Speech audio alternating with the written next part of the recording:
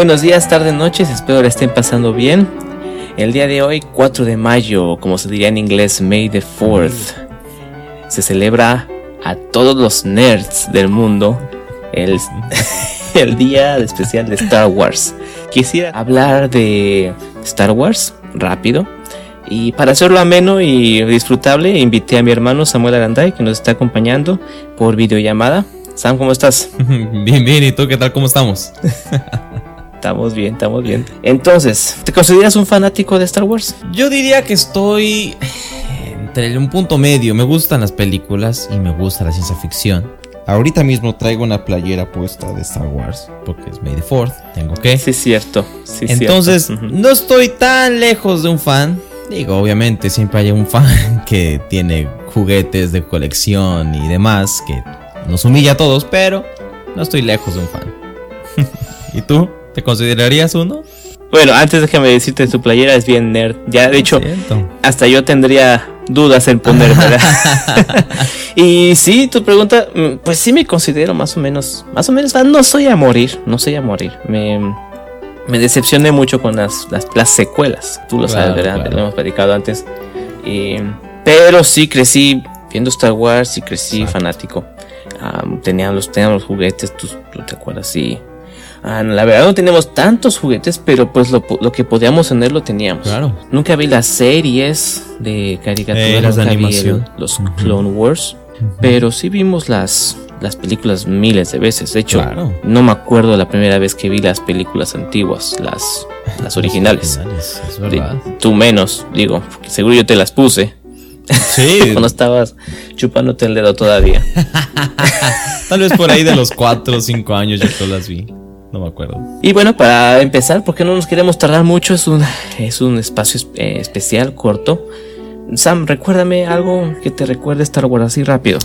Algo que pienses de Star Wars. Tengo una anécdota y de hecho esta te incluye a ti, de seguro no te acuerdas. Pero, estábamos por ahí, no sé en qué año salió la película, el episodio 3. Fuimos al cine a ver una película, no recuerdo cuál, o tal vez sí me acuerdo y no quiero recordar. Y como siempre hace bastante frío en las salas y uno siempre se toma la mitad del refresco antes de que empiece la película, pues era necesario que yo, un niño de alrededor de 7 años, pasara al sanitario.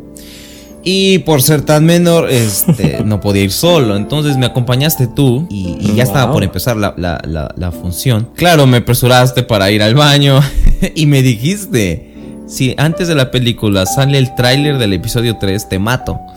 Recuerdo esas palabras porque tuve que, digamos, pasar al baño rápido para no perdernos el tráiler del episodio 3. He vivido con ese trauma por bastante tiempo, creo. Wow, o sea, no recuerdo eso para nada. Así pasa. Nada de nada. Me encanta el momento de la película de Rogue One, cuando sale Darth Vader. Eso es increíble. Claro. Pero algo de mi vida me cuesta trabajo pensar. Siento que Star Wars siempre ha estado en el fondo. Siempre está ahí viéndose en el fondo. Claro. Ahora, Sam, vamos a ir directo a las preguntas. A ver, top 3 de películas. Mis 3 favoritas. Ay, aquí tengo que explicar una cuestión. El gusto por algo no siempre viene equilibrado por la calidad. O sea, te puede gustar algo que su calidad no es tan buena. Te puede gustar tal vez por el ambiente en el que estabas, por lo que sea. Entonces, todo esto para justificar que lamentablemente para algunos mi película favorita es el episodio 3. Ok, bien. Digo, bien. No fue la primera mitad de la película, no es la mejor, ¿verdad? Pero no, mi favorita. Pero. Muy bien. Es disfrutable, las últimas escenas. La segunda favorita sería el quinto capítulo, el quinto episodio. Increíble, perfecto. Y en tercer lugar pondría yo Rogue One, porque a pesar de que ya sabes cómo va a acabar, aún así la quieres ver, te emociona, es increíble. Sí. ¿Tú cuáles pondrías pues, esos 3? No me sorprende, aunque no me sorprende tanto. Yo tengo como tercer lugar, yo voy a empezar al revés, La venganza de los Sith. La tercera sería esa, el episodio 3. Tu top 1 es el top 3 mío. Sí, como dices, esa me acuerdo de estar viéndola y estar sorprendido y me encantó. Claro, las críticas no fueron las mejores, pero a mi edad que la vi, tenía que 15 años, tú tendrías como 9, 10. Está muy maravillado. Luego el top, la segunda, y estoy aquí empatado, aunque las voy a desempatar. Digo, estoy empatado en primer lugar con 2. Y la voy a desempatar y poner en segundo lugar el episodio 5. El Imperio Contraataca. Y te digo por qué, porque aunque la podía ver y maravillarme, últimamente la veo y ya no me maravillo tanto. Es como que es un viejo un viejo crush, ¿no? Y ya lo ves otra vez. Exacto, estaba medio distraído, ¿no? Y la primera sería Rogue One para mí. Yo sé, muchos fans dirían que no soy fan de verdad, pero esa peli es increíble para mí. La puedo volver a ver ahorita, sentarme y verla, y no tendré ningún problema. Ahora, claro, vamos rápido. Peores, o sea, el not top 3, tus peores favoritas. Definitivamente fácil. El episodio 2 es el peor. Es el que menos me gusta. O sea, yo no lo volvería a ver. La única escena que volvería a ver sería cuando pelean con el Conde Dooku. Sí, pero sí, toda sí, la película de Yoda. no la volvería a ver. Bueno, te iba a decir, también yo tengo la misma peor. Estamos empatados ahí. Chócalas. Después de esa, la segunda peor es el episodio 8. The Last Jedi. Realmente es irrelevante, o sea, lo quitamos y no pasa nada. Sí. Lo que hicieron con el villano, lamentable el episodio. Y en tercer lugar, el episodio 6. ¿El regreso del Jedi? Me duele. Había crecido tanto el quinto que el sexto simplemente no llegó. Mi número 3 sería peor, la del episodio 9. Pésima película. Me duele.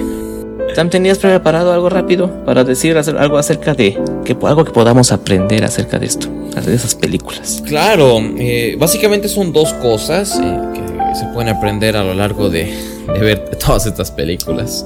La primera, lo resumo en 2 frases. La primera es mía y es: el camino malo es rápido y fácil, el bueno cuesta mucho. Como lo diría el maestro Silvio Rodríguez, lo malo se aprende enseguida. Exacto. Y lo bueno nos cuesta la vida. El maestro Silvio estaba muy acertado en esta frase. Cierto. Y yo lo hago así: el camino oscuro va a ser más fácil que el de luz. Y la segunda lección que yo puedo ver es irnos al otro extremo. Es, como decía el maestro Salomón, no seas bueno en demasía.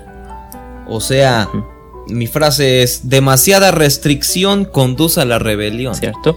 Lo que hacían los Jedi de restringirse tanto, abstenerse de tantas cosas, era aún hasta negar partes de sí mismos, lo cual no conduce al bien, creo yo. No sé qué puedas aprender de tantas películas. Mira, interesante. Creí que ibas a tener la misma que yo, pero interesantemente es algo completamente diferente. Hey. Pues mi enseñanza, disertación, mi divague con las películas Star Wars es que la batalla entre el bien y el mal comienza dentro de nosotros. Cada uno de los héroes lucha contra su capacidad de hacer el mal, y al mismo tiempo cada uno de los villanos lucha contra su capacidad de hacer el bien, aunque para ellos el bien es el mal. ¿Sí me entiendes? Entiendo. Y si algo nos ha enseñado la historia, que yo creo, es que todos tenemos el potencial de hacer mucho mal.